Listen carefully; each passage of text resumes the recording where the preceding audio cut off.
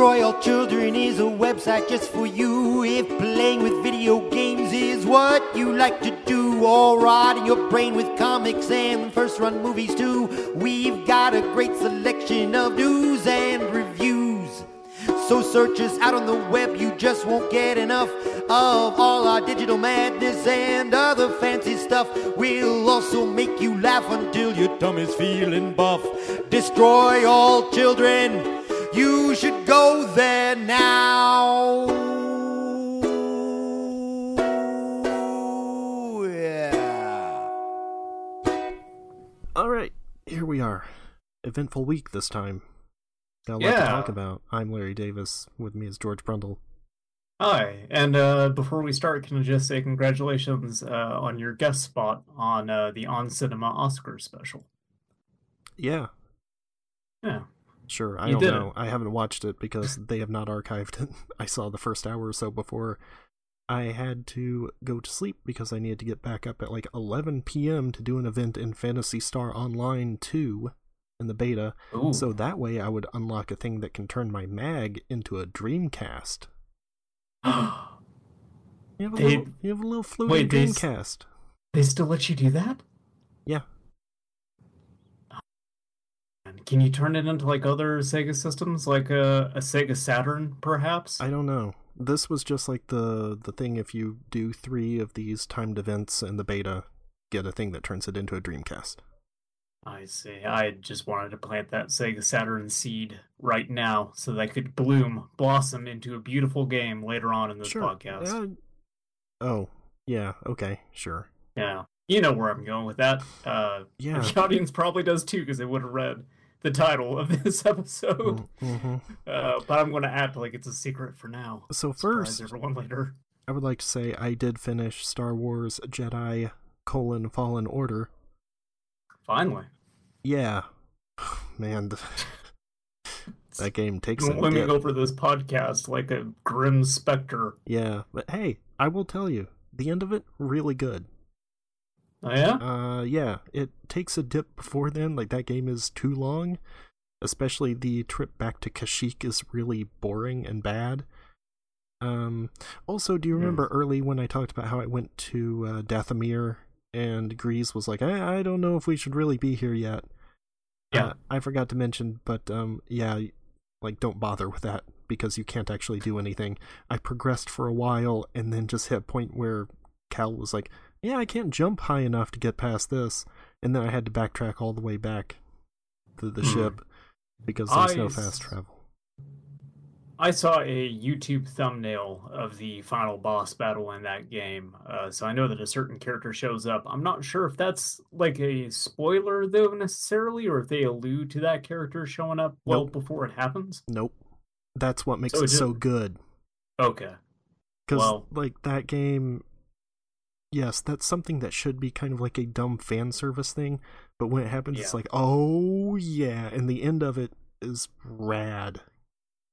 Yeah, I watched that sequence and it is very good, and it made me more interested in playing the game, but yeah, if that was not something that was like telegraphed ahead of time, then I wish I maybe didn't see it, but also, I don't know, a lot of the stuff you've been telling me doesn't necessarily make me want to play the game anyway, so maybe I'm better off just having watched that. Yes, honestly, I would say just watch the cutscenes, because the story in it is really good, but actually playing it I did not have that much fun with. However, I do think it's funny that as much of a buggy mess as that game is, there are still people who are like, well, no, I played it all and never saw any. And let me tell you, those people are just telling on themselves because there's a bug that happened 100% of the time, and I have not really looked it up, but I suspect that is the case no matter who you are or what console you're playing on. So, every time you open a crate, Cal opens it, BD1 hops off of his shoulder, rummages around in it, then pops out and you get the item. If you open a crate underwater, nothing happens. The crate rummages around as though BD is in it, even though he does not leave your shoulder, and then you get the item. And Cal acts like he found it.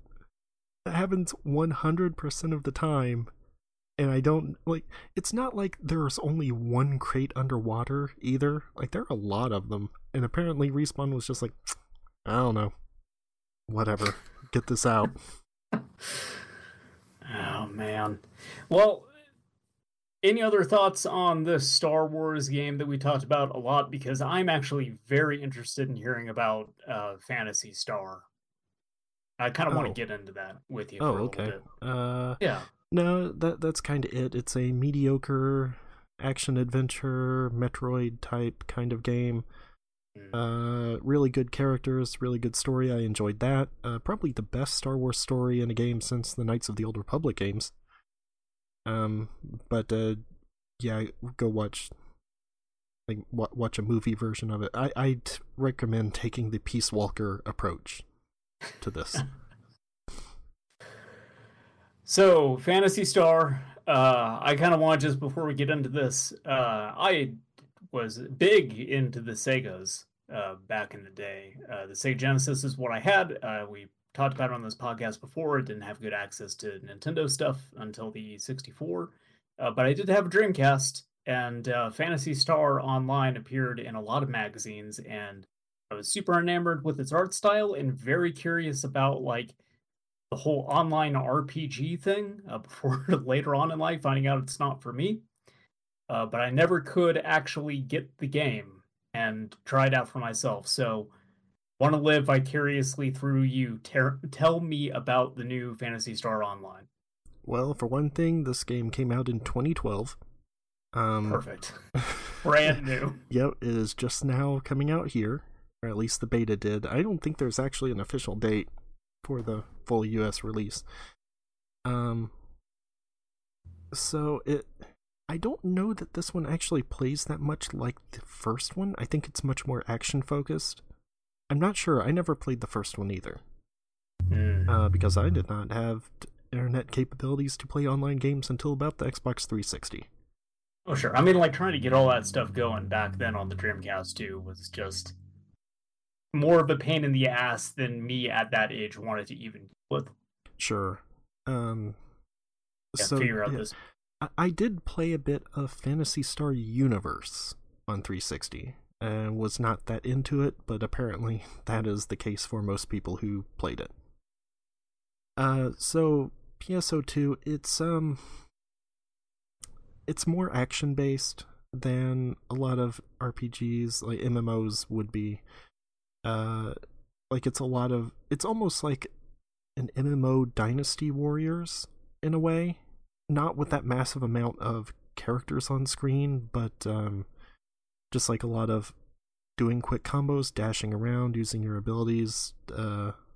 Okay, so would you describe it as being Warframe-esque? A little bit. I think Warframe probably took a lot from it, yeah. Okay. That's kind of the weird thing is there are gunner types that can like manually aim. And so to do that, you would be like moving around and aiming with the sticks and then shooting with one of the face buttons. I guess you can remap it.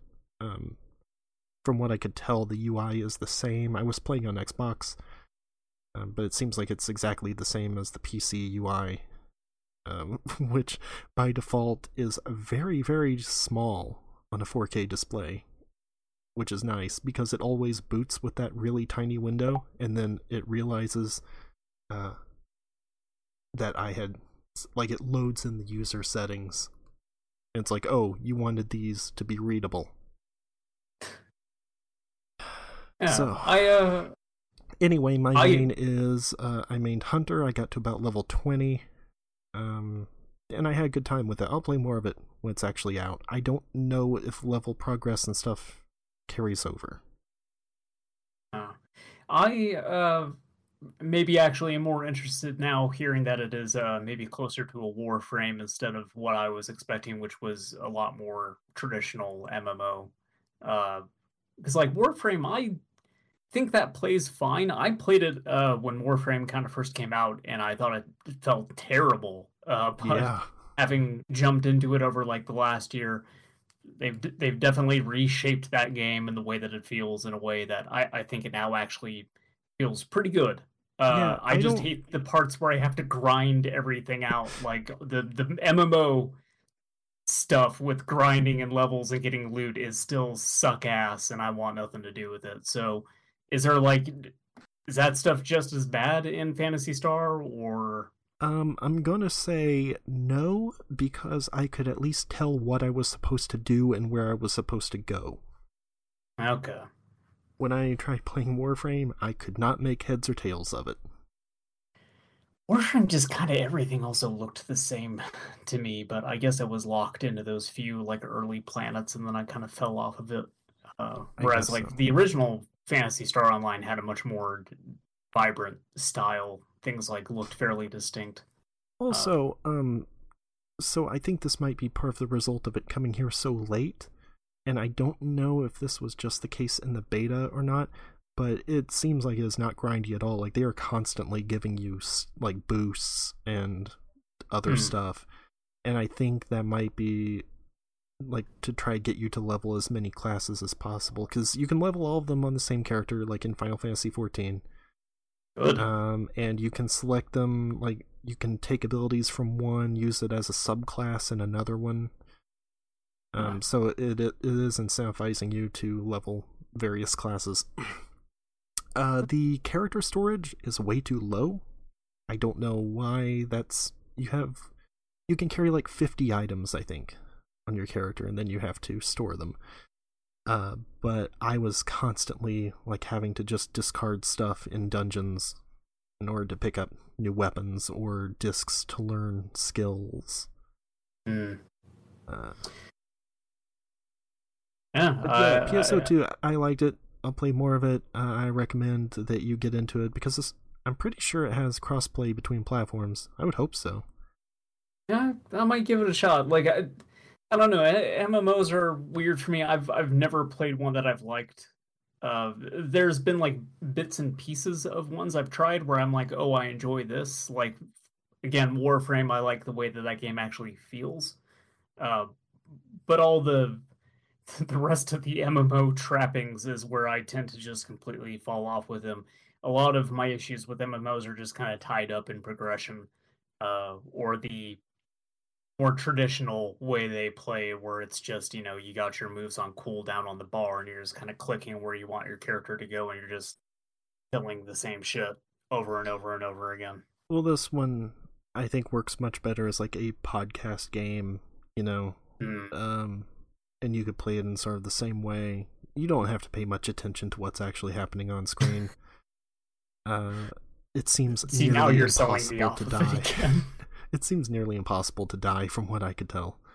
See, I don't know, that starts to push me away from it again, because the games that I like that I don't really have to pay too much attention to the screen tend to just very specifically be like city building sims, stuff like Civilization, like strategy based games where like you're spending a lot of time just constructing stuff, not so much combat oriented games. Well, you can give it a try. It's free anyway, so whatever. Why not? I've given so many MMOs a try. Why not? Sure. Except for Final Fantasy XIV, the best one. Yeah. No, that's the only one I really haven't. Tried World of Warcraft's Black Desert. You said Black Desert. Tried the Black Desert character creator. Yeah, that's really good. It's pretty much the only thing you want to mess around with. Still probably one of the best character creators in games. What was that one where it was just like the all the girls had the titties and you saw their nipples all the time, but like only through their outfit? I don't know. Tried that for a little bit for some reason. Oh, that it's like, what was it, like Red Blade or something? Yeah, Scarlet Blade. Okay. Yeah, that fucking thing. That's not around anymore. Not surprised about that. Shocking. Yeah. Shin Megami Tensei Online, I tried that back in the day. Not good. Yeah. Yeah. One of the bad Megatons, it turns out. I don't know. I like how you have played more MMOs than I have. Apparently. I played Final Fantasy XI. That was my first one. then City of Heroes, then World of Warcraft, Star Wars: The Old Republic. I tried that one too. That with one's you. good. Yeah. Oh. And then Final Fantasy 14. I don't think I've tried any others between those that I can think of. Anyway, speaking of Final Fantasy 14, BioWare. Yeah. Oh no! BioWare took a look at Anthem and was like, hold on a second, we released this? And people were paying money for it? It maybe did well by the end of that year, but I know it was not where they wanted it to be at the start of the year. Well, I can tell you that you could buy copies of Anthem for $5 fairly recently. That still sounds like a bit too much to me, but... It does. I considered it and thought, also it's Anthem. Yeah. Anyway... I'd fuck around in it if it were free. I mean, I beat damn near all of Destiny 2 because it was free, so... And Destiny 2 seems a lot better. Yeah. But, So BioWare is putting Anthem on hold, and they are remaking it. An Anthem 2.0. Anthem, A Realm Reborn. Yeah, it can join all the other games that came out and weren't very good and got remade, like Destiny, Destiny 2, Star Wars Battlefront 2, No Man's Sky, Final Fantasy 14. I guess I'll give you No Man's Sky. The others I don't think really count.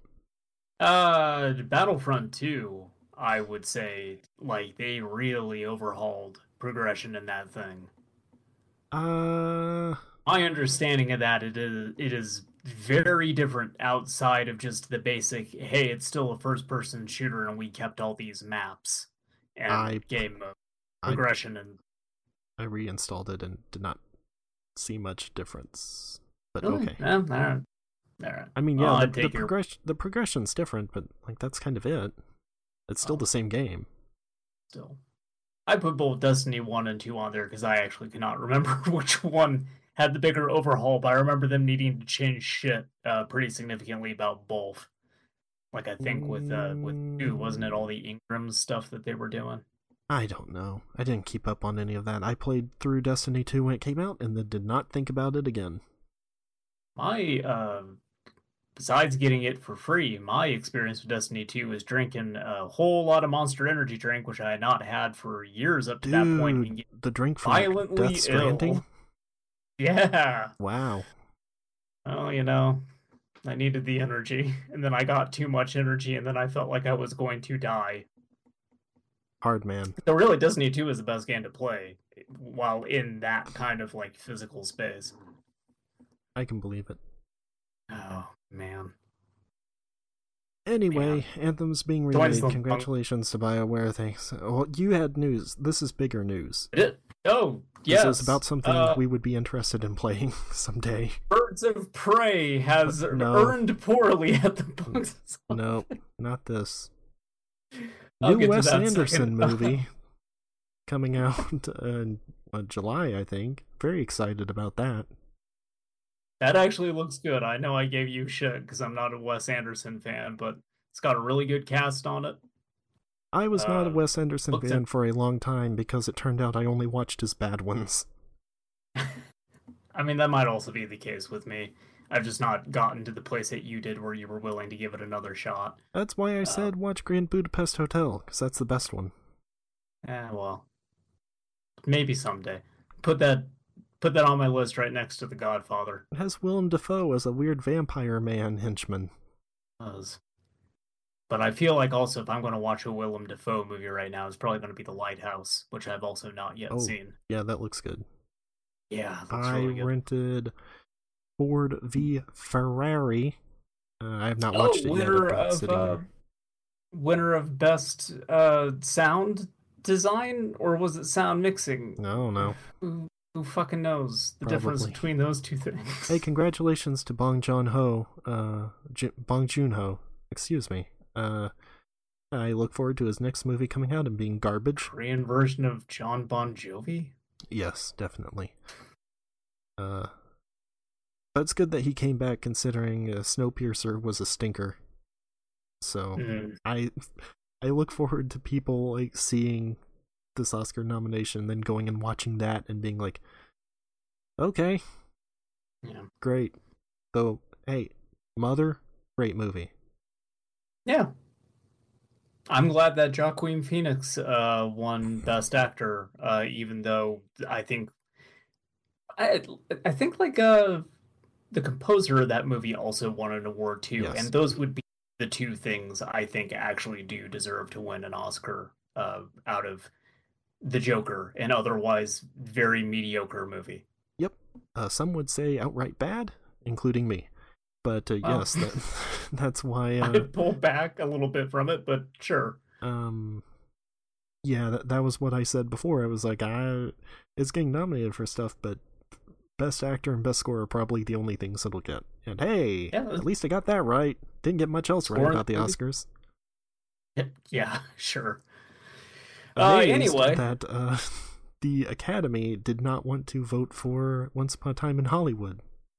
It's very strange. Oh, yeah, did that not win anything? Brad Pitt got something. Yeah, he got Best Supporting Actor for it, but that was it, which is bizarre to me, because I just rewatched that yesterday, and I like it even more than I did the first time. I really do want to give it another shot. I need to get a hold of that thing. It's odd. The second time through, it does not feel nearly as long. I actually didn't think it felt that long in the theater either, but it seemed like it went by much quicker. Which Tarantino I guess is often the case, but... The few I have seen in theaters, which has been Kill Bill Volume 1, Inglourious Bastards, Django Unchained. Yes, I am. I'm a very old man.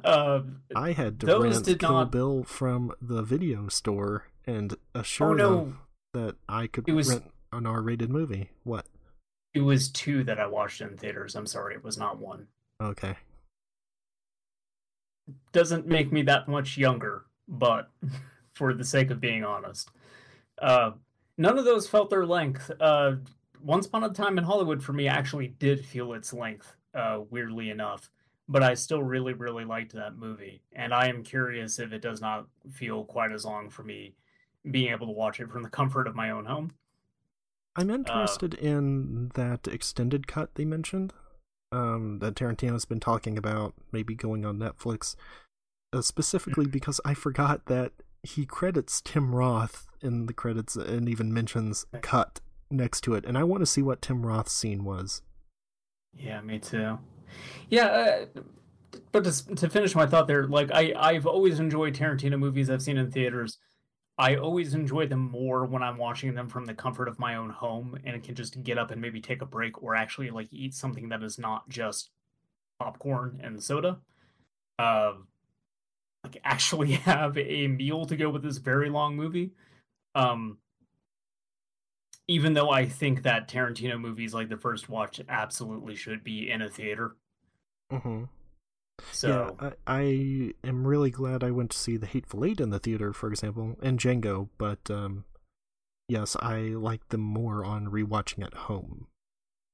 I couldn't see Hateful Eight because the small town that I am in, they had played every Tarantino movie up to this point, and then it was between Inglourious Bastards and Hateful Eight, or I'm sorry, rather it was between Django Unchained and Hateful Eight that they got bought out.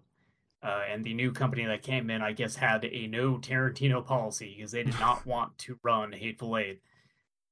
They also did not run Once Upon a Time in Hollywood, except somehow, for some reason, the Dollar Theater here ended up getting it, like, I want to say maybe a month after it released. Cool. So, thankfully, I was still able to go see it, but there was a while there where I was like, man, I'm not going to be able to go see another Tarantino movie in this theater. You know, they're really good business owners, and they're like, we're not going to run movies from this famous director that people want to go see. Well, yeah. No, they've made a lot of bad decisions. I don't want to spend a huge amount of this podcast getting into.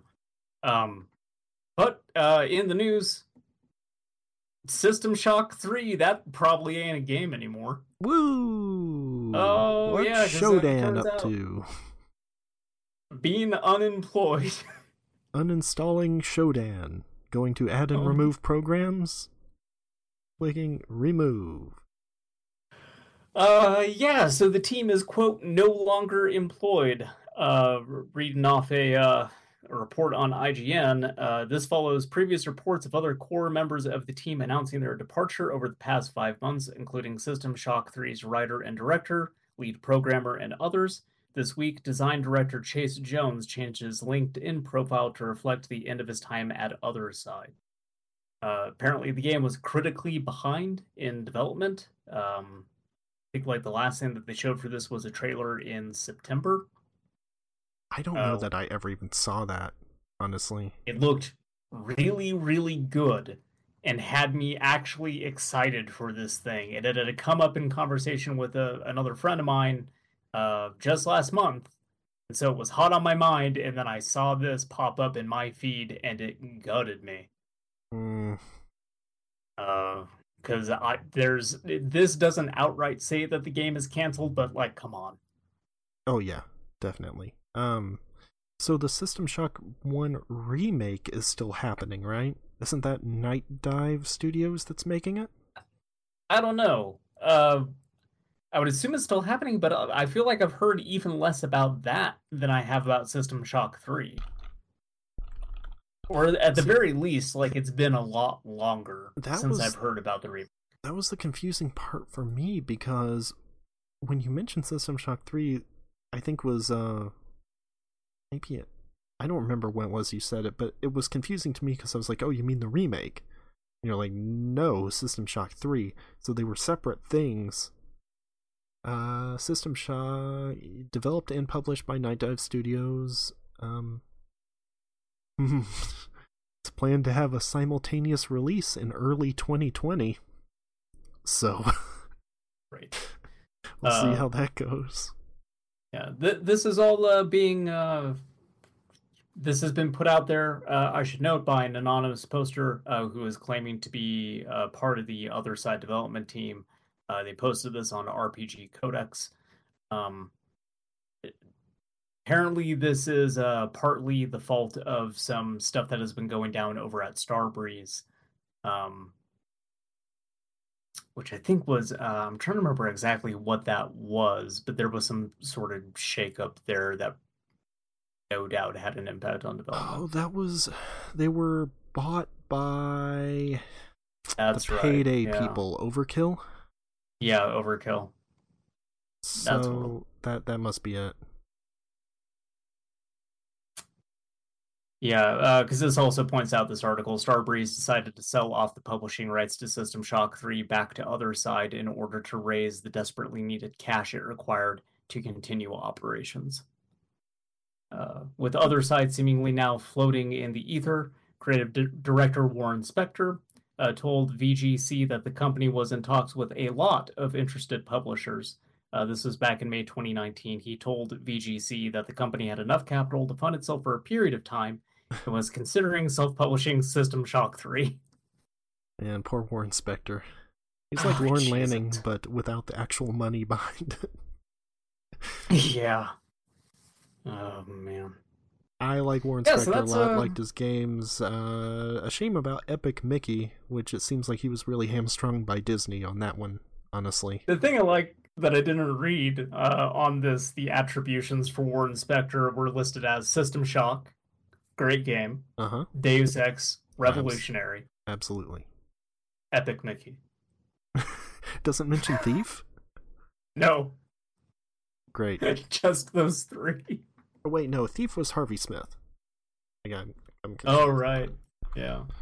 Still, there's other Warren Spector games that you can list on there instead of Epic Mickey. Like, you don't need to drag that man through the mud on that thing anymore. Like all the Ultimas he was involved with. Ultima 7, one of the best games of all time. So, like, and what else did he do? Epic Mickey 2. Oh, he did do Thief 2. Okay. Well, there.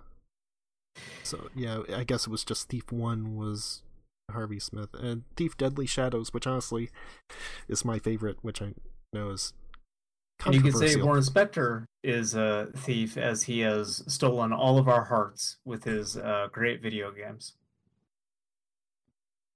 sure. Why not?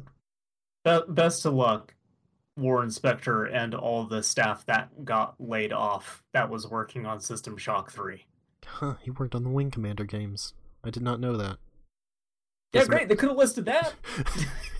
They could have listed the Wing Commanders. Just only the Wing Commanders, all of them. Yeah. Epic Mickey. Fuck. Also, I briefly brought this up. I just mostly think this story is funny, even though I don't care about the movie at all, and neither does anyone else apparently, because Birds of Prey has had the worst opening weekend for any of the DC movies. It is in its opening weekend, it made something to the tune of $81 million on a budget of $97 million. Who knows how much on top of that is marketing? So that's definitely not going to make the money it needs to make to not be a flop. Nobody could have seen this coming. Yeah. Who could have imagined that the follow-up, the direct follow-up to Suicide Squad would have performed poorly? Yeah. Especially something that should be aimed at, like, younger girls, that instead they decided, we gotta make this rated R because that's the hot new thing. And that probably hurt ticket sales quite a bit. Yeah. That said, well, I think it kind of looks better than most of the other DC movies, so I will probably end up watching it whenever it hits Blu-ray. But I really despise the design they have going for Harley Quinn in that thing, but also I'm one of those people who just despises anything that's not the original, like, checker bodysuit thing. Yeah, I don't like any of that stuff. I especially don't this like one with, like, the... I especially don't like the designs for Black Canary. And Cassandra Cain, like, does not look like Cassandra Cain. Here's the thing, okay. Why make a movie called Birds of Prey and then only include one character from Birds of Prey? I don't know. Well, I guess two, because Huntress is in it, but, like, apparently barely. There's this brief confusion at, like, one point in the last couple of days that they had actually pulled a Edge of Tomorrow and, like, renamed the movie. Yeah. They should. It was Edge of Tomorrow that did that, right? I'm not... For home video release, yeah, they... Well, I don't know if the title actually changed, but the box says Live, Die, Repeat, Edge of Tomorrow. It's like the Lady Ghostbusters, where the home video says Ghostbusters Answer the Call. Yeah. But there was some confusion that they had renamed the movie to Harley Quinn: Birds of Prey.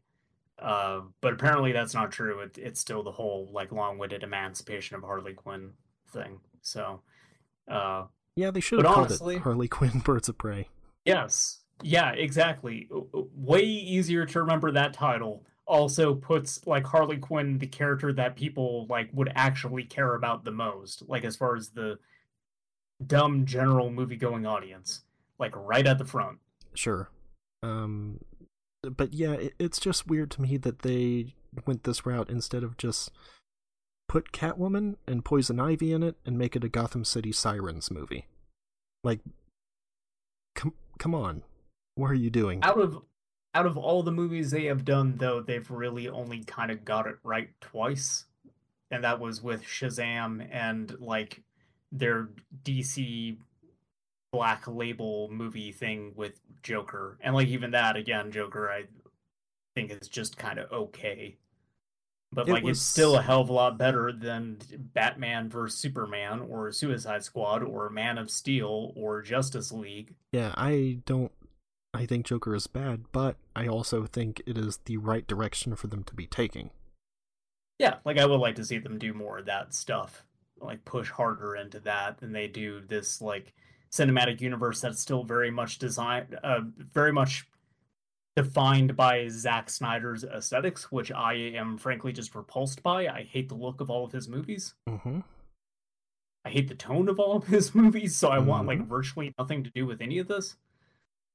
But they're still living and dying by that, with the exception of Shazam. The best one. Yeah. I should note, I have very little familiarity with Aquaman, which is a movie that apparently a lot of people like for some reason. I saw parts of it, and I don't want to watch the rest. The movie's also Wonder long. Woman is another one that people seem to really like, but as you'll find out later on in this podcast, I don't give a shit about Wonder Woman. I thought it was okay. I would not watch it again. I'll admit I'm a little bit interested in this new one that they're doing. I hope it's good. I don't necessarily want bad things to happen for DC and DC movies, but honestly, they kind of bring a lot of this on themselves, so I don't feel sorry either. Yeah, I felt the best part of the first one was Chris Pine. And so him being back inexplicably in the sequel, despite exploding like Krillin. That plus Pedro Pascal, the great Pedro Pascal, aka the Mandalorian, as Maxwell Lord. Excuse me. Yeah. Is something that I am interested in seeing. It's that plus the era that takes place and has me interested. So. Oh, shut up. 80s are played out. I like the 80s, though. Would you say you love the 80s? I do love the 80s. Are you like Hal Sparks? You love the 80s. That's right. Like Mo Rocca. I am Mo Rocca. Oh no. Well, then I have a lot of complaints. Let me tell you that I saw your segment on CBS Sunday Morning, and I was not pleased. Mo Rocca, more money? Yeah, well, guess what? I've got a Mo-bituary for you. It's probably for the best, let's face it. All I got's a CNBC gig. The fuck am I doing? I don't know. It was on Whose Line Is It Anyway once upon a time. Mo Rocca was? Wasn't he? I don't remember. I'm confusing him. I think you're thinking of somebody else. You think of Colin Mockery. I make that mistake a lot. I'm thinking of Greg Proops, yeah. Because I almost earlier was just like, did you like my role in the Phantom Menace? And I was like, wait a minute, that doesn't sound right. Yeah, I loaded up Episode 1 Racer or the Dreamcast in an emulator the other day and was like, alright, there he is. Proopsy. I thought you were going to say Mo Rocca. No. Just to mock me. No. I would not. I have immense respect for Greg Proops. Especially for all of the things he said about George Lucas. Anyway. Hey, speaking of, well, actually, we're done with news. That's right. Get the news out of here. Because I got something much more timely to talk about. A little video game called Policenauts. Woo! That's right. Nothing is more timely than this video game based on Lethal Weapon. Yes, they came out, 25 years ago? Development, it started in 1990. I didn't ask when development started, I asked when it came out. The reason I bring that up is because Policenauts is maybe more defined by what was going on in 1990 than it was by 94 when it came out. Alright. Because at that point in time, there was some business going down about illegal organ trafficking in Japan, and the game deals heavily with organ trafficking, but also is just Kojima's fascination with space just condensed heavily into one game. And Kojima's fascination with Lethal Weapon. Yes, absolutely. Also, in the early 90s, there was stuff about like the first Japanese man go into space. And that is what kind of kickstarted this whole thing for Kojima. It also being an adventure game, because it followed like very closely off the heels of Snatcher, and very much in a lot of ways a spiritual successor to that game. Except I think it's a very easy call for me. I like Snatcher a lot more than I like Policenauts. From what you have shown me of Policenauts, that makes sense to me. Yes. Policenauts is a little problematic. Snatcher was too, but boy, Policenauts is the horniest Hideo Kojima game I've seen in my entire life, and I can now, unless Boktai is somehow more horny, than Police Knots, which I doubt. No, it's not. Oh, well, also, Zone of the Enders. Those would be, like, the only two that I've not played at this point. Zone of the Enders is not, like, that's probably the least horny of any Hideo game. Yeah, Snatcher was pretty perverted in a few places, but Snatcher never had a mechanic where every woman who has a portrait in the game was gropable. Police Knots does. I take that back. One character is not gropable that I know of. But there is a mechanic in this game where you can, as you hover the cursor over things, in this game, as opposed to Snatcher, which gave you a list of things that you could observe, Police Knots will let you kind of move a cursor around the room and focus on individual objects. And so if you focus on a woman's chest and you look a few times, not only will you get remarks from the protagonist, Jonathan Ingram, about their bust size and how into it he is, but eventually it will open up a touch command, and you can then jiggle their boobs, and they will bounce around on the portrait and make a boing sound. And then you can then do this repeatedly to the chagrin of Ed, his partner, and the women whose portraits become progressively more uncomfortable and pissed off with you. Shake it, baby. When they're a Police Knot, they let you do it. They let you do anything. Well, how about the actual game? How's that part? I do have one more thing I wanted to mention with the boob. Oh, no. There's a point in this game where, actually wonder if maybe this is maybe I should get into this in a bit. So the actual game, obviously it being more of a visual novel thing, it's more about the narrative than it is necessarily the gameplay. But the strength I think that Police Knots has over Snatcher is the actual like gameplay heavy portions of it I think are actually better. Snatcher divided your screen up and basically has you shooting into different like corners just based on simple directional movements. Police Knots, because you have that full cursor control, it is more about trying to carefully aim your shots at what it wants you to hit. So the shooting gallery sections become a lot more difficult, whereas in Snatcher, they almost seemed pointless because they were just way too easy. Okay. Yeah, because in Snatcher, it's basically like whack-a-mole, essentially. Yeah, exactly. Also, there's more shooting segments in Police Knots over Snatcher, which had very, very few. Most of them actually were like in the last act of the game, which, as we had mentioned in that podcast, was added on long after the fact. So when you look at the version of Snatcher that was there when Police Knots was being dreamt up, like there was even less. But there's also a lot more like actual adventure game puzzles in this versus Snatcher, which is mostly just run through the options until eventually the story moves on. Which like that problem is definitely still in Police Knots.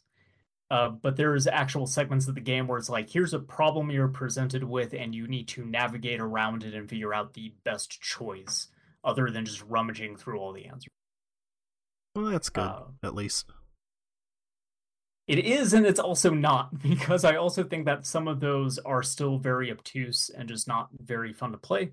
In particular, there is a portion of the game where you are chasing the villain, Tony Redwood. Is Method Man in it too? I was about to say, I'm sorry, I started thinking of Method Man and Redman again.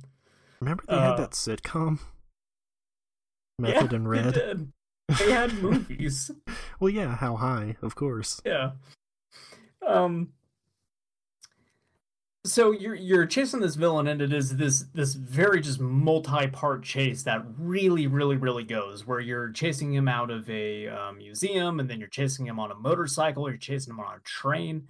Eventually, you force him into a shopping mall, and he drops a bomb inside of a bag in a bag store, and then runs out the back door. And instead of chasing him, you need to figure out, first of all, where's the bomb, and second of all, you need to disarm the bomb.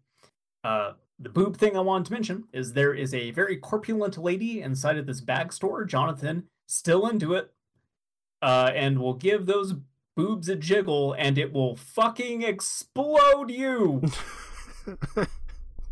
You game over, and then Jonathan has a dialogue with Ed going like, I really need to stop doing this. I will never touch that woman's bazongas again. And so you showed me that screenshot, and I thought it was fake. I thought you were making this up because that is something that you would type as a goof. It really is. I'm very famous for liking the word bazongas. Yeah, it's a very funny word. It is. It's pretty much that and hungamunga. Sure. Also, the aruga sound I really like. Unfortunately, not in the game. Yeah. You mean Murtaugh never like bugs his eyes out like a Tex Avery wolf? I would not put that past Kojima. Look, it might not seem like it, but one of the things that I fault Policenauts on is it's actually far more grounded than Snatcher. That's a shame. Policenauts is... I'll get into that stuff later, when I get into the narrative of this thing. But that segment is very much worth talking about, because it is a perfect encapsulation of everything right and wrong with Hideo Kojima as a game designer. First of all, starting on just a horny, perverted mess that results in a funny Easter egg game over thing. Then you have to determine... So this whole shop, it sells these famous bags, but they're all counterfeits. But you happen to have like a authentic bag on you, and the lady's bag that got stolen and got a bomb in it is also authentic. So you need to compare all the bags based on the first bag that you know is authentic to determine where the other authentic bag is. And it's basically a like one of those highlights for kids, like figure out how many things is wrong with this picture kind of thing. Very cool. The problem is, yes. It's like a Professor Layton puzzle. Yes. Once you find the bag, though, you can't just simply say, oh yes, this is the bag, I choose this one, we're moving on. You need to discard all the wrong bags and just leave the correct one. This frustrated me because the first bag I picked up was the correct bag, but I had to spend like a good 5 minutes very slowly going through menus to remove all the other like 13 bags that are in the shop. Great. Yeah. But I get there, I get the bag, I open it up, there's a bomb in it. We can't call for backup, we have to disarm the bomb right now. Very lethal weapon. Emulation on the Sega Saturn, not good. Well, yeah, infamously. Specifically with transparencies, it has a lot of issues with. In this section of the game, they say that it is light sensitive, so they need to go to infrared, which puts on a red overlay on the screen. Unfortunately, in Sega Saturn emulation, this just means the entire screen goes a bright red and you can't see anything underneath. Cool. And what you have to do is pick up a pair of pliers and go over and cut 2 cords on the other side of the screen, and there's a timer that is bleeding down while this is going on. You just have to do it blind? I did it blind. Great. Because I had to do it blind. There's no way to fix this in emulation. I tried every setting I could. I just fucked around with a bunch of different cores. So I found that if I move the cursor all the way to the top, like part of the handle of the pliers would like peek out over the transparent layer. So I used that to kind of like guide it around roughly to where I knew it was, while like looking at a YouTube video of that section to sort of feel it out.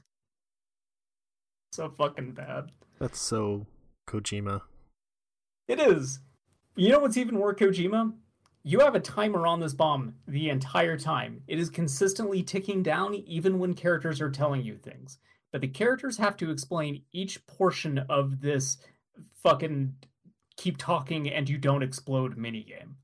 Because when you actually get like those wires cut, you have to then pass a maze. It's like an operation thing where you need to like move this little bead through a maze and not touch the sides. And then when that's done, you have to unscrew this panel. But you need to screw it in the right order, and only when the light is green, not when it's red. And then when that's off, you need to cut like 5 wires. And then you need to cut 1 more wire, but the wire is like refracted in the top panels, so you don't know which wire it is. And then when you cut that, the timer starts going down rapidly, and you need to quickly get over and cut 1 more wire to shut the bomb off. each of these sections has to have an explanation about what to do. But not only that, Kojima, he heard about something cool, and so he needs to give a whole long explanation about like what this means in the field of bomb disposal while the fucking clock is going down. It's all about it's about nuclear proliferation and deterrence.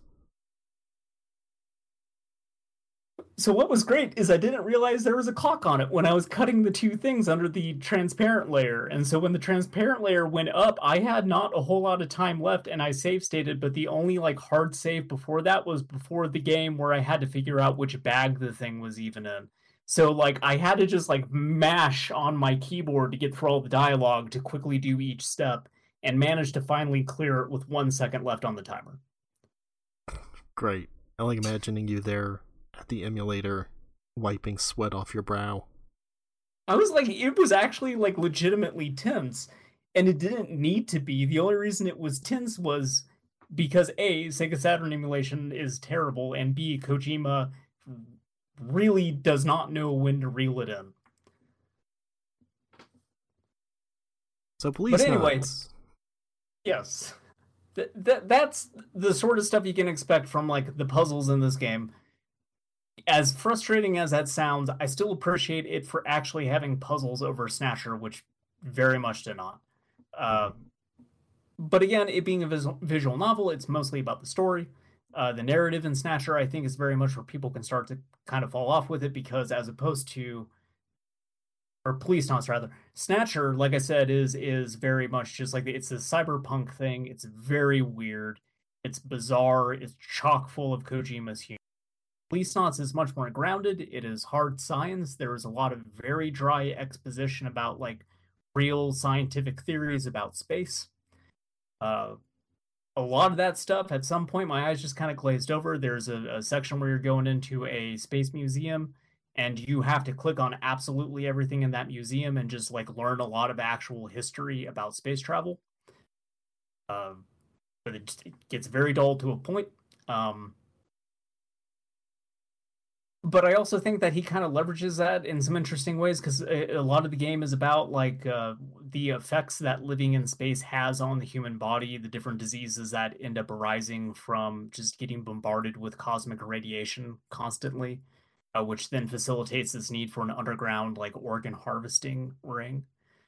But then it still has like enough weird Kojima shit in it where you still know it's Kojima. There's a section of that game where Meryl, like, you try to fondle her boobs, and she's like, not so fast, mister. You need to earn 500 points in the shooting gallery. And then, boy, go ham. Great. What a reward. I earned 458 points, and I gave up. Okay. I spent about half an hour doing that. Not proud of it. But yeah, this game also came out fairly close in time to Metal Gear Solid, but precedes it. And so actually, it's fairly interesting being a big fan of Metal Gear Solid, playing this and sort of seeing things that ended up getting carried into MGS from Policenauts. Maybe you've heard of some of these things. I want to see. No. Maybe Meryl Silverberg. Sure. Foxhound. Uh-huh. Solid Snake. Yep. Tokugawa Heavy Industries. On the helmet for the Cyborg Ninja. Oh, okay. Shape Memory Alloy. Yep. Burst Transmission. I don't remember that. Codec. Whenever they needed to like talk securely, they were like, yeah. Don't worry about burst transmission. That's like, there's a section in this game where they need to talk secretively, and they do it over burst transmission. Biomorts. Don't know that. What Solidus Snake became a Biomort in Metal Gear Solid 4. Because his brain was like still alive, but his body was dead or something like that. Biomort. Big Boss. Oh yeah, Big Boss. Great. Yeah. Remember how in Snatcher I said there's a part where you talk to the chief and you're like, you must be the big boss around here, and then the chief betrays you? Uh-huh. Same thing happens in Policenauts. You meet the chief and you're like, you must be the big boss. Kojima, what are you doing? The thing is, he actually looks closer to Big Boss too. Like, he's got the beard and it's like all white hair, and he's like a Scottish guy, which obviously back then they were basing it off of Sean Connery. Yeah. So, yeah. So I appreciate that. Die Hardman shows up, and then Sam Porter Bridges says, "You must be the big boss man." Repatriates are mentioned in this game. Great. It means like a totally different thing, because it's like these anti-government protesters, they feel that they are owed something back, but it still is just repatriates. Okay. Yeah. I had almost told you about that, and then I realized that it was implying a very different thing. Please tell me this game mentions transfarring. Sadly, it does not. Oh. It does mention like transgender, though. Yeah. Which, for a game from 1994, I think is very noteworthy. Apparently, depending on the translation you get, that scene where they bring that up is either very offensive or much less so. I can believe it. Yeah, there is a initial translation where they call them biovestites, and okay. Jonathan Ingram says, unfortunately, the city is well known for them, and that he does not want to ever go in the club where they appear. In my translation, it was that it's very common on Earth at that point in time for people to undergo sexual reassignment, and that they are known as transgenders, and that the city is well known for having a transgender population. Okay. Also, that place, it's a strip club that he's noting this about, is located next to a ravioli store that sells child porn. Ravioli Gate is real. Yeah. It's eerily predictive in some ways, as most Hideo Kojima games are. Just weirdly specific in this one. There's also really great that he predicted, but okay. There's this really great news report at some point in the game. I'm trying to find the picture of it really quickly. Oh, don't tell me I delete. No, I did. It's here. A news report about how like VR porn is like making a huge splash in the space colony, and there's this line that says, "Looks like VR porn's just as big out here." Great. So another thing, just Kojima noting that, like, of course, VR would become entirely about pornography in the future. Well, I mean, Kojima watches movies, and that had been in movies prior to that. Yes. So. Much how with JoJo's Bizarre Adventure, you can often say, Araki saw a movie, and that's why this is here. That's also the case for 90% of Kojima's inclusions. Yeah, and that's very much this game. I mean, outside of the stuff that I think is just more commonly understood about it with the Lethal Weapon references, but like a lot of this is just, Kojima picked up a lot of facts about space and just wanted a way to regurgitate this stuff. There's a lot of, we're in the middle of this shootout in a parking garage, but hold on, let me tell you about these magnets that keep the vehicles in place. Sure. Like, this guy's about to shoot me, but, you know, hold up. We've got some world building to do. Oh boy, world building. But I was actually, like, I knew that Meryl was a fixture in this game. I did not realize that she's actually one of the main characters, and that her existence in Metal Gear Solid is solely because Kojima liked her character in Policenauts so much. Like, it wasn't intended from the beginning that she was going to be in both of those games. Kind of makes sense. She is barely in Metal Gear Solid, like, considering she her is iconic status. She is easily in Policenauts far more, and plays a more substantive role in certain scenes than she does in Metal Gear, where she mostly shows up, gets mind controlled, and then also shot, and then goes, Caribou? What's that? And then dies or doesn't die, depending on the ending. Yeah, sure, why not? Fuck it. Oh, man. Yeah, there's So, ratings, or do you have more on Police Knots? I mean, there's just individual moments in that game that I kind of want to talk about, but I'd also be here forever just diving into those. But I do think that if Police Knots is a little weird because I do think that the more hard science stuff pushed me away from it and made it much more dry than Snatcher or pretty much any other Kojima game. Even though Kojima does get into hard science stuff in quite a few of his other games, he still like keeps it interesting by having the rest of those things be incredibly fucking weird. Police Knots isn't as weird as a lot of his other games. It's interesting in ways that aren't necessarily traditional of Kojima games. It's also very problematic in some ways. Mm-hmm. But I would still say, even though I think that this is probably the weakest Kojima game aside from Metal Gear Solid 4, I do still think that if people enjoyed Snatcher and they want more of that specifically from Kojima, Police Knots is fun enough that those people, that audience, could make it to the end of this thing and have a good time with it. I think our rating system last week did not work, did not go over well, so I'm changing the rating system. We're going on a percentage-based system for this week's rating. And I would give Police Knots a 75%, although I would dock it 6% purely due to the emulation issues. Unfortunately, the game's not widely available, so it's the only way I was able to enjoy the game, so I'm still holding that against it. Well, yeah, there's also no official English translation anyway, so you would have to emulate it to run that translation. Yes. So, okay. So grand total of 69% for Police Knots. Yeah, I get it. It's the horniest game. I get it. Next segment, comics time. Here we go. So, DC Comics. You heard of them? Well, they put out some bad movies. I think we might have mentioned them a couple of times on this podcast before. But they make comics too. Collected editions. Batman. Oh yeah. That's part of it.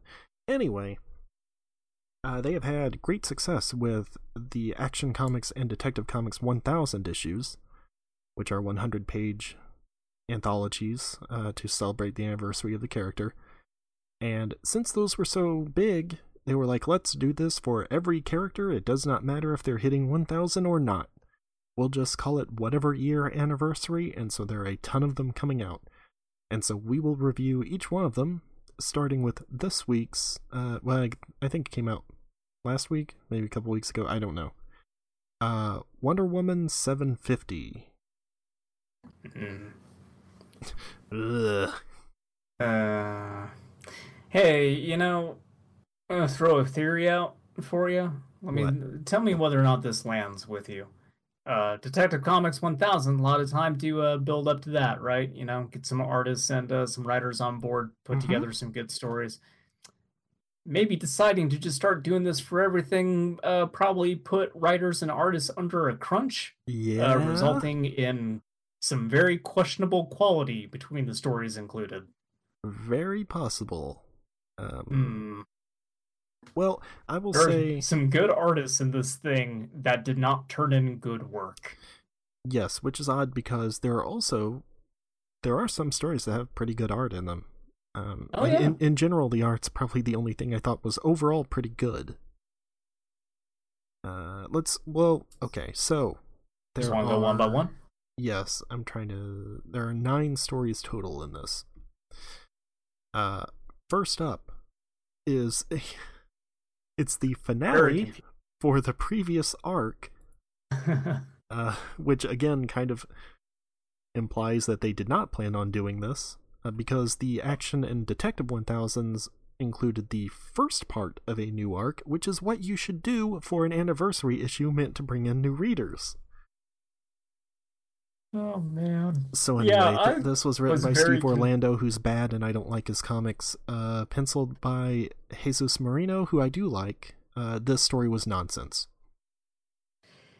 Yeah, I got very confused when you linked me when you sent me the physical edition of this comic book through Oh the yeah, U.S. Postal Service. I read it in absolutely. my hands, and it was a very legitimate experience that I was able to enjoy. No, it's okay. Um, What you can just say, I sent you the link to Comixology where you purchased it for real money. ah, yes, that's right. I put my credit card information into that website that you just mentioned and Hmm. was able to read the comic legally. I did buy this. I got the one with the Brian Bolland cover, which Emulation on honestly, this comic was not very good. like you can't blame everything on emulation. Honestly, I'm not a huge fan of the Brian Bolland cover for this. I probably should have gotten a different one, but thankfully, DC and its solicits does not show you what the covers will look like, so you just have to look at the artist names and be like, yeah, okay. Oh, great. It's like disarming a bomb with those fuckers. That's right. No, I did get very confused when you linked this to me because I was like, I knew you wanted me to read something. I wasn't sure why I was jumping into the middle of a story, and for a second I thought that maybe you sent me the wrong thing. I wasn't sure what was going on, and then realizing it was a 1000 thing and just confirming with you that we were going through the whole.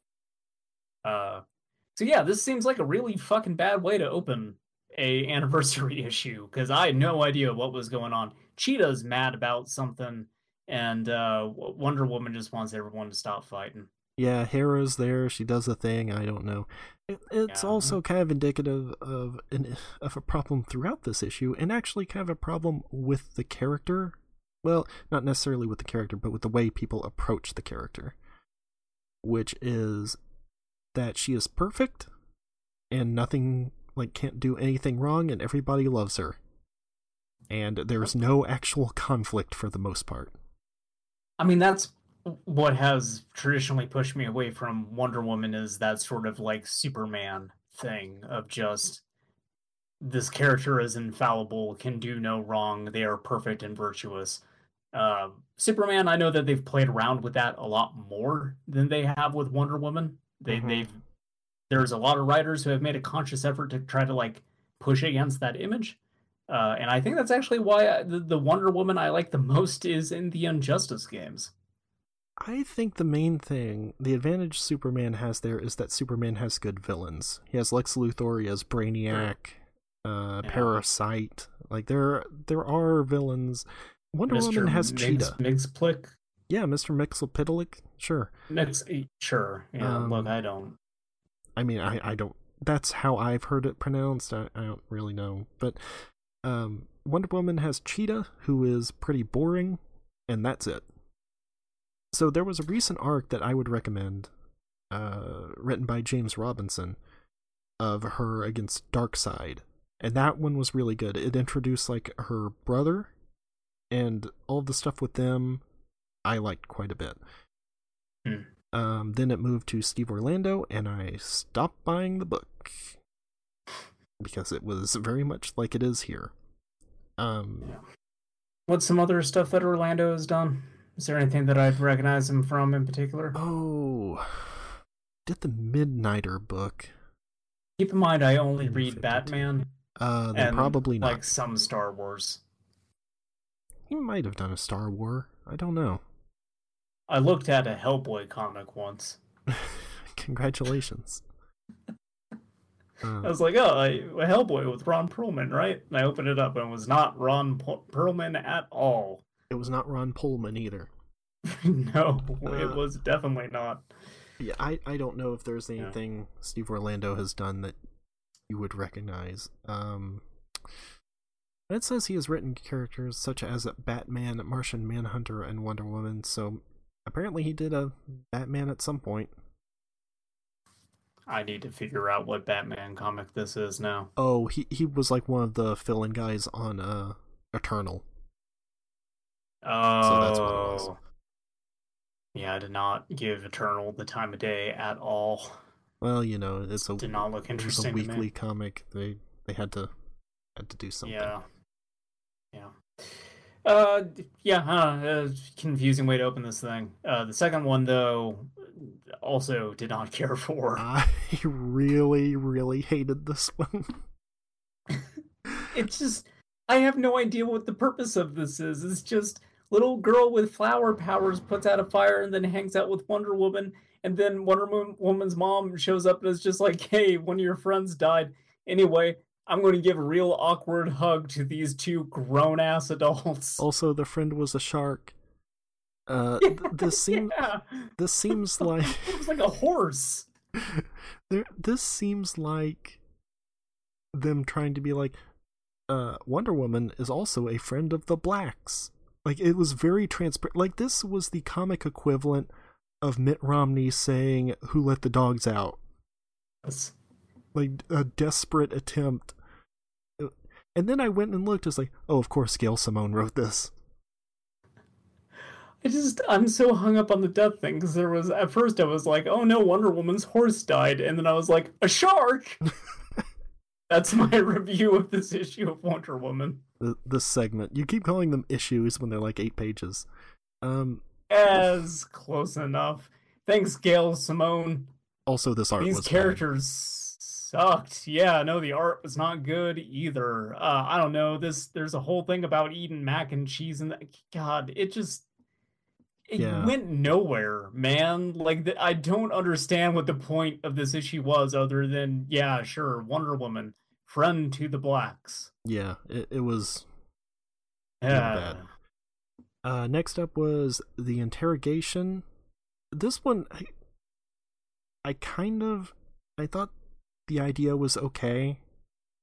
It was kind of overwritten. I liked it. Because it was a breath of fresh air after the last two things that I had read. And this one, I think, this was probably the art I liked the most in the entire thing, by Elena Casagrande. I like her art a whole lot. Yeah. I don't think it's my favorite. By the way, by Mariko Tamaki, who did that recent the Harley Quinn Breaking Glass graphic novel. But the DC Black Label one, right? No, it's like their younger readers thing, or like teen readers, I think. It's like her in high school. It's one of those types of things. It has art by Steve Pugh, which looked pretty good. Anyway, what were you gonna say? Just that it's not my favorite art out of all these, but it is very good. And it's a very quick, very comics are a funny thing. Funny pages, some would say. What are you doing? Did you have a stroke? I need help. Next up was 93 pages of Wonder Woman this morning, right before doing this. It was a totally fine story. I like the whole bit of like, oh, it's Ares in disguise, but it turns out Ares is the one who's duped. Now he's in a cage. They fucking put Ares in the box. Yeah, that was all right. But I also feel that I think it would have been more interesting if this had more space to breathe and got into more of like Ares' view of Wonder Woman and her view of Ares, and having that kind of argument while fighting each other and doing all this deceptive shit. But the short space that it was contained in, I think, did not do that story any favors. Yeah, part of my problem with this one was that it fell into the same trap a lot of these stories did, which was just narration about like Wonder Woman and what she represents, while it's just splash pages of her like flying around or whatever.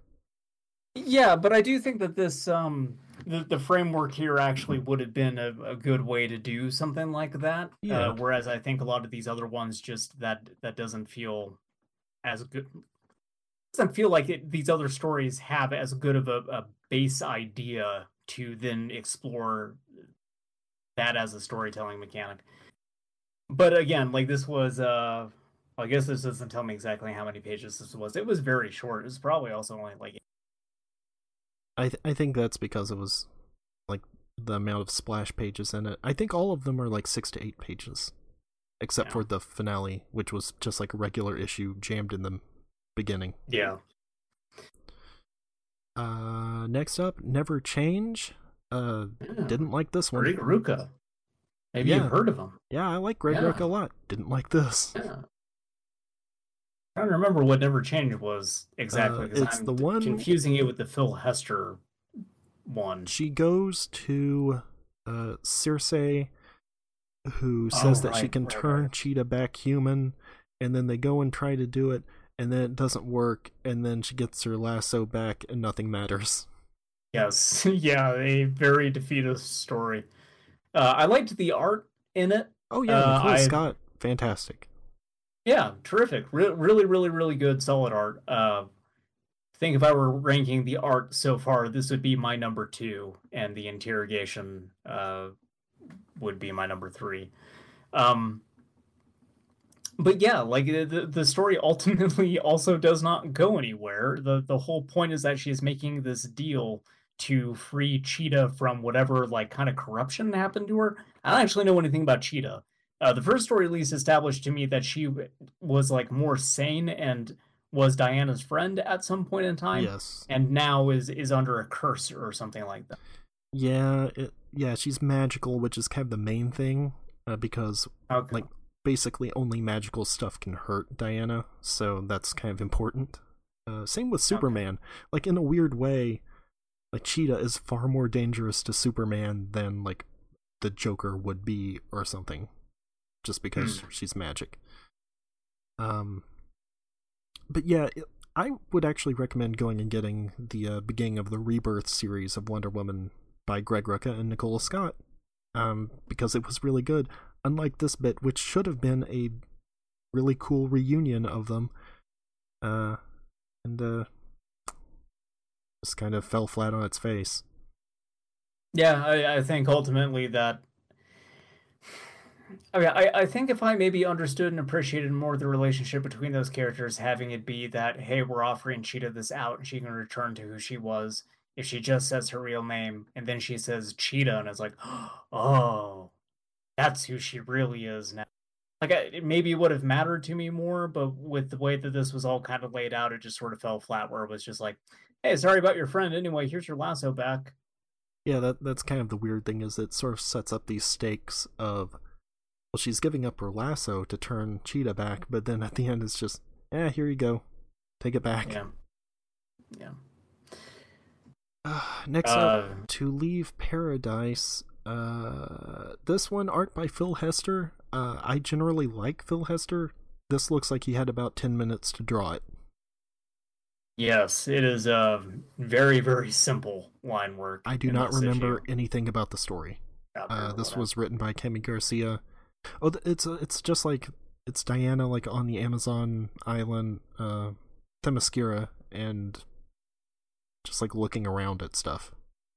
Yeah, it's just her kind of talking to people, wandering around. She's kind of going over the story of Hercules and how he enslaved the Amazons, and they broke their chain of bondage. And then she's mostly like musing on what the world of man is like, and everyone's just like, it's kind of fucked and shitty, and like really you shouldn't leave, and everyone should stay here, and then we can all make out. It's very great. It's awesome, and George likes it a lot. Moving on. Look, I played Police Knots. I'm disgusting. Moving on, Emergency Visit. I hated this one. This was the one with what's her face? She lost the ability to use her legs. She got nanites, and then she got no. Emergency Visit is the Riley Rossmo one. So. Oh fuck! I already blocked that out of my brain. So I like Riley Rossmo. I actually, you sent me pictures of this, and you were talking about how bad it looked. I actually kind of like it. Terrible. I kind of like it.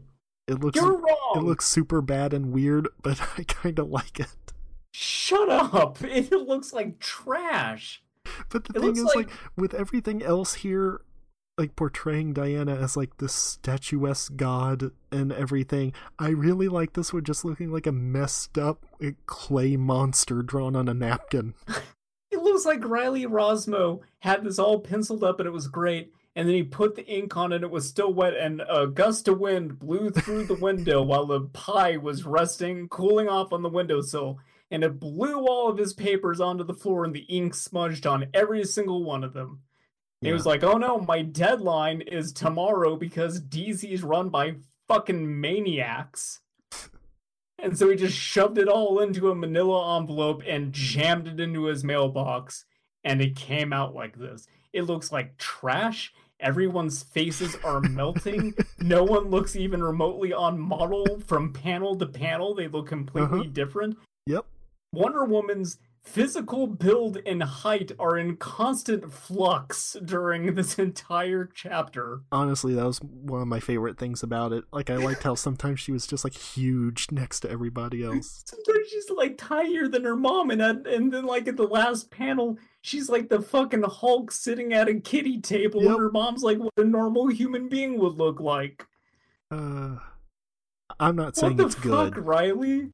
No, it's so bad in a really remarkable and funny way, so it's not like I didn't get anything out of it. But yes, like, I've seen Riley Rosmo's art before, and I really, really, really like it. I've seen them do stuff for Batman, which is the only comic that I read. We've been over this. And it looks terrific. And so, like, I had a moment where when I saw the first page of this, I was like, oh, shit. And then I saw Riley Rosmo's name on there, and just... I had to, like, look it up and make sure this was not a case of mistaken identity, and no, it's... Honestly, it's weird to me that he did draw some of Batman, because, like, his whole thing is drawing super grotesque things. Yeah. Like, I don't... They did some stuff for Constantine, right? Yes, yeah, that, the Constantine relaunch he did. There was a really good series, Green Lantern. No. It was like about it's like a dimension or an underworld full of H.P. Lovecraft style fishmen. Sounds great. It was really good. Green Wake, I think. That one I would recommend. It's just like only ran like 12 issues, I think. But yeah, this was not his best. This is, if I needed a reference to if anyone wanted to just sit there and bitch and complain about how a comic or something is not coming out fast enough, this is the thing I would point to show what a crunch would do to somebody's art. Yeah. Because I can't imagine this is anything other than Rosmo being put under, like, an intense pressure by a deadline. Yes, he's way better than this. Seems like the others they had in the can, and then they sort of realized they were going to do this. I bet the Phil Hester one was kind of the same situation. The Gail Simone one also might be. I don't know. She's kind of bad in general, so it's hard to tell. In fact, that's the thing about... It's not just the art that's a problem. The story sucked too. Where the whole thing is Diana gets called back to Themyscira because they're being under attack by a Hydra. Also, all of the dialogue is awful. There's a guy that yells yeet and another guy that yells yes, she's so great or something. And then Guy Gardner says... You did not read. Guy Gardner... Well, there were actual panels of this where I was just, like, so bewildered by the artwork that the lines just became lost on me. But yes, Guy Gardner stands out because his dialogue is so positively out of character for him. I did not realize that was Guy Gardner until they straight up told me. Wow, I hit the page first try. Guy Gardner says, "Hey, Dub, they need you on Chick Island." Yeah, spoken exactly in Guy Gardner's voice. I mean, Guy Gardner is kind of a jerk and something, but... It's like if I had to write a Wonder Woman comic, I would not understand how anybody speaks. Yeah. I would just write him like a jackass, basically. I forgot about this part where she says, "We must employ caltrops, Mother. Bind it where it stands." And I don't see them using caltrops. So, like, what? I think don't they like reject that idea or something, like, because the way she defeats it is she just tells everyone to move out of her way, which you think she would have just done that to begin with. Well, also it doesn't matter because they just engineered, like, this was a false flag operation. Yeah, and she rightfully storms out of there. Yeah. She's just like, Mom, this is fucked and manipulative. I'm sick of you gaslighting me. Yeah, and all And the then, like, other people. And then the next page, she's just like, changed my mind. Let's have a nice spaghetti dinner. Yeah, the other Amazons went along with it too. They're just like, yeah, we knew. Yeah, just like, yeah, this would be a fucked up thing to do. Screw it. Yeah, like, Hippolyta has not always been perfect, but that's, like, maybe the worst thing she's ever done. There's a really awkward line in this, too, where she's just like, so have you met a nice girl or guy? I don't care which. Like, oh, wow, this is very progressive. As a bisexual, I feel so validated into being represented in this crap-ass comic with the fucking mud people. Thank you, the fucking Shannon and Dean Hale, for making Wonder Woman an ally to the straights. I don't know. Yeah. God, man, like. Next. Look at it, like. Obviously, there's nothing about that bothers me. It is the way that is worded. It there just feels so cringy. Like, it's just a really bad line in a chapter that has had like a lot of bad lines, like you said. Yeah. Next up was To Me, by Marguerite Bennett, who I believe is the writer for the Bombshells series. Because that's what this is. It's like an excerpt. So this was the one that had the art that I liked the most. Yeah, that was good. Laura Braga does the art for this one, and it's really good. Amazing artist. Yeah. A lot of splash pages in this, and I think all of them are framed very well. They look incredible. I will definitely screw that name up. Romulo Fajardo Jr.? Sure. I'll let you take the fall on that one, so I don't have to. I'm very bad with names, like, just in general. The colorist on this, I feel, did an incredible job. It's just very vibrant. It looks fantastic. It also does a good job of evoking, like, the old-timey nature of it. Yes. Yeah. Because, yes, this is supposed to be, like, in the 40s, a League of Their Own style thing, with Batwoman being, like, an actual baseball player. This one was alright. I really like these particular designs that they're going for with these characters as well. So I really dig this style of Wonder Woman where she's invoking that Rosie the Riveter. Yeah. I've never read that series. Marguerite Bennett really put me off with that horrible Joker's Daughter comic she did that time. That was her? Yes. And I think on Batwoman, she was on that for a while, and it was really bad too. Maybe Bombshells is good. I don't know. This was totally fine. Yeah. I don't know. This is, if anything really did it for me out of this anniversary thing, whatever DC is trying to make happen, it's that this made me kind of want to go read Bombshells. Weird. Yeah, I don't know. I really like the look of it, and I am really into this art and the colors that they selected for it. I don't feel it's very often that like the color work in a comic kind of strikes me in a way where I actually feel the need to go figure out who the colorist is. But this is up there. I mean, speaking of Scott Snyder contributes to this whole thing, and his run on Batman, the color work in that is incredible. I don't. Well, if you're going to go read Bombshells, I don't know if Laura Braga does the art on that or not. I couldn't. Well, then, if not, I am not interested.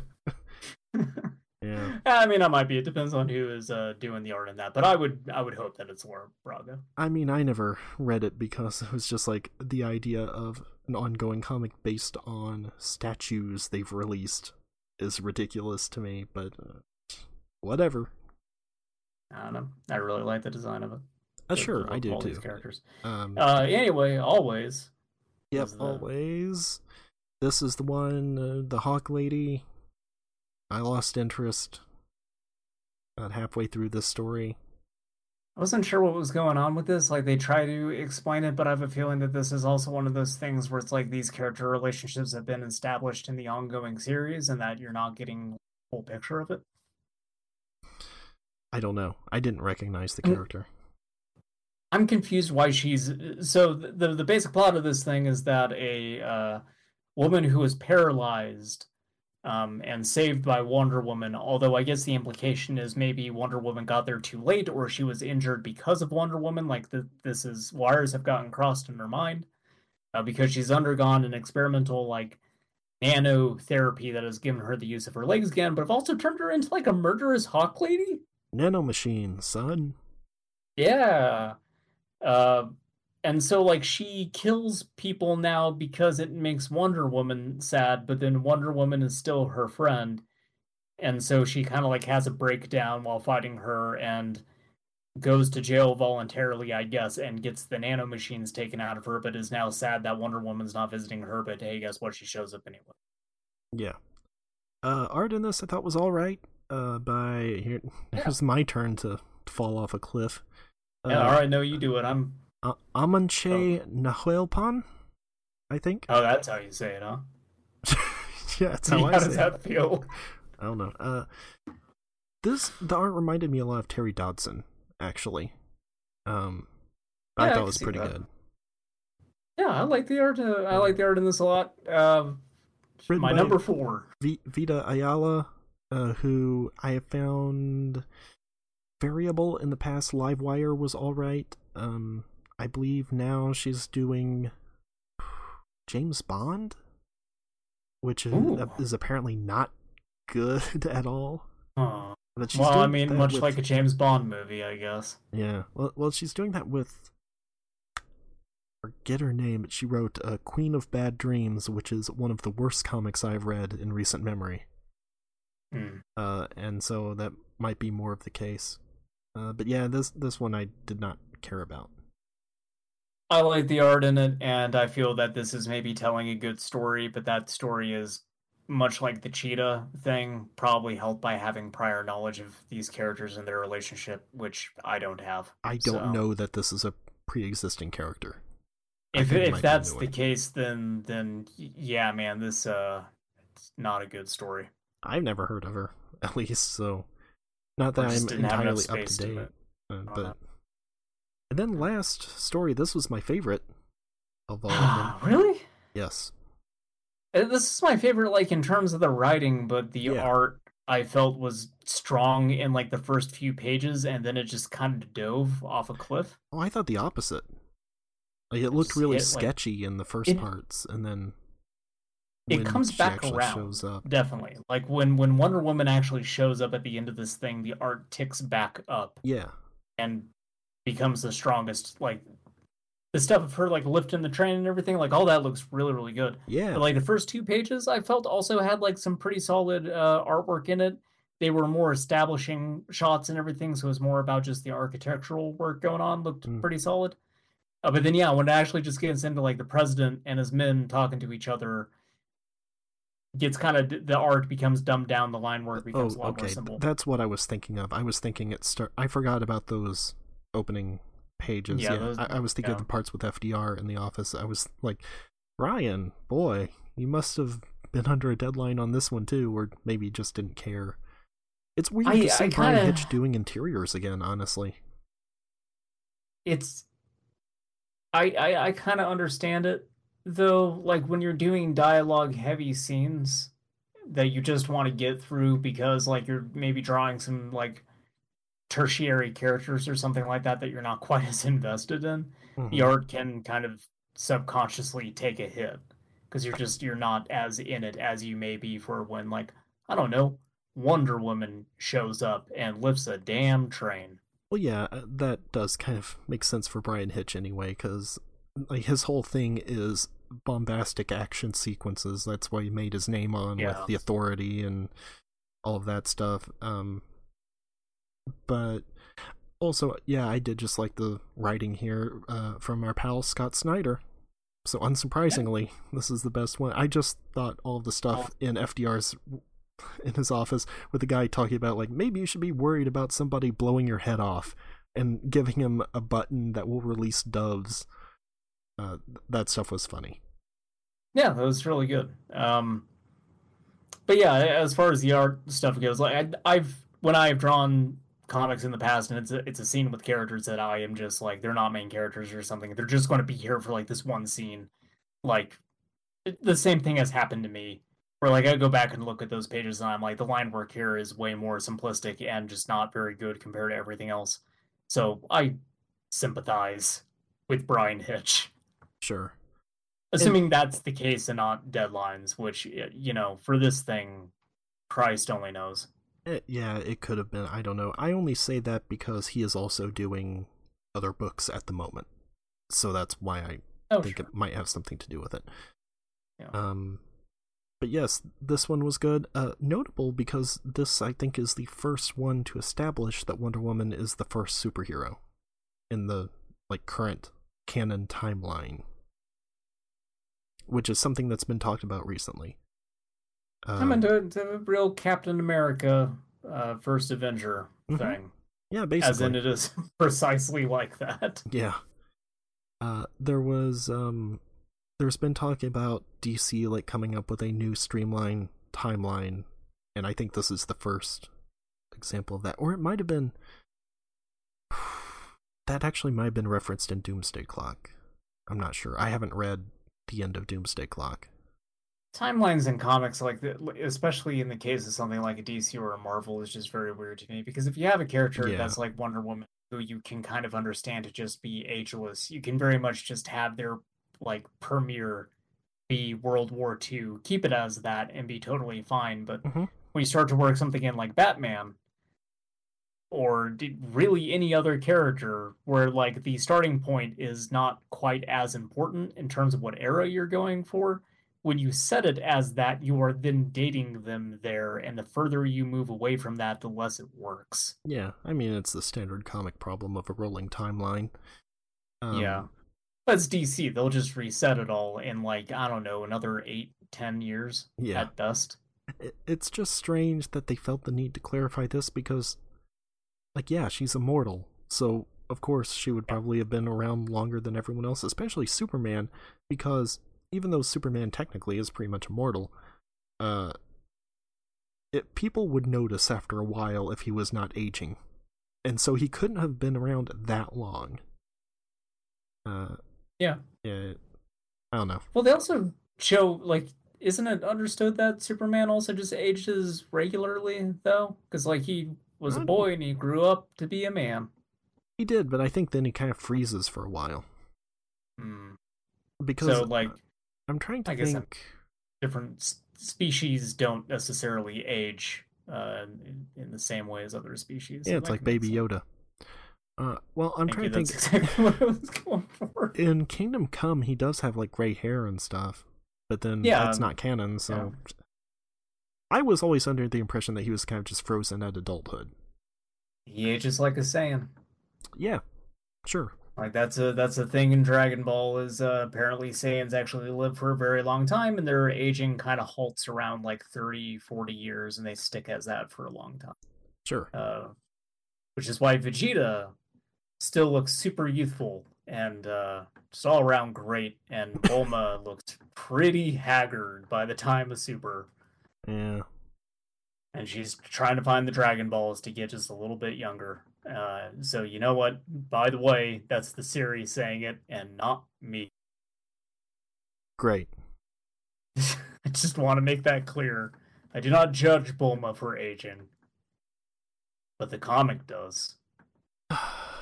Well, that's it. Ratings, what would you give Wonder Woman 750 out of 10?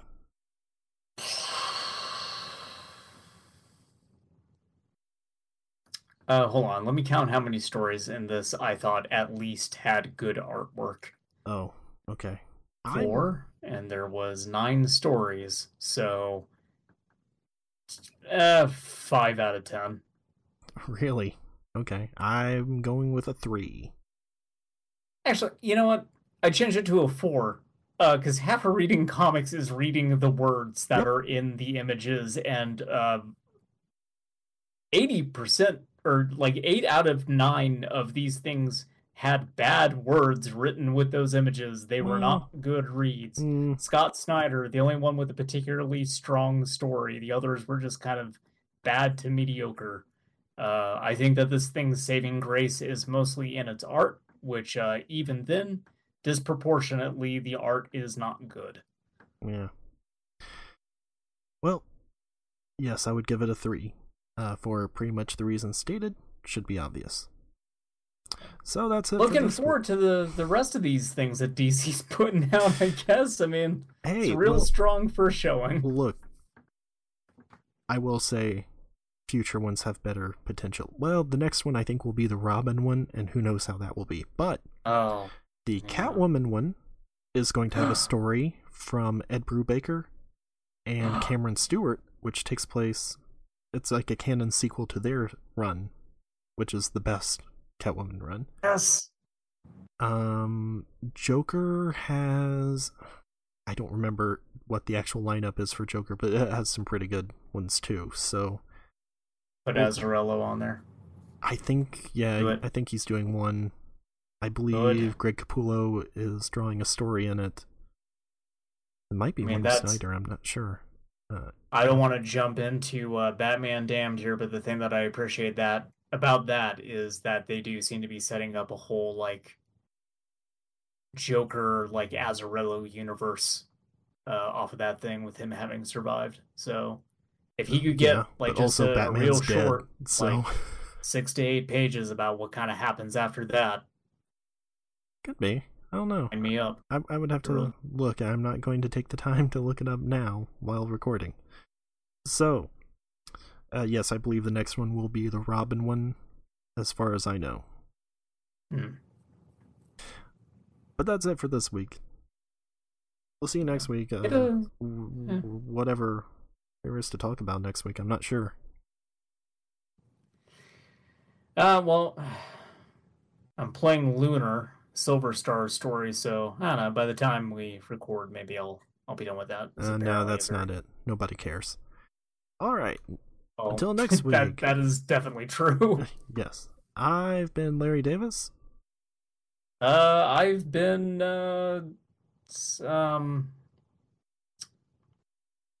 George. Great. Brundle. Goodbye. Dinosaurs. That's it. You got it.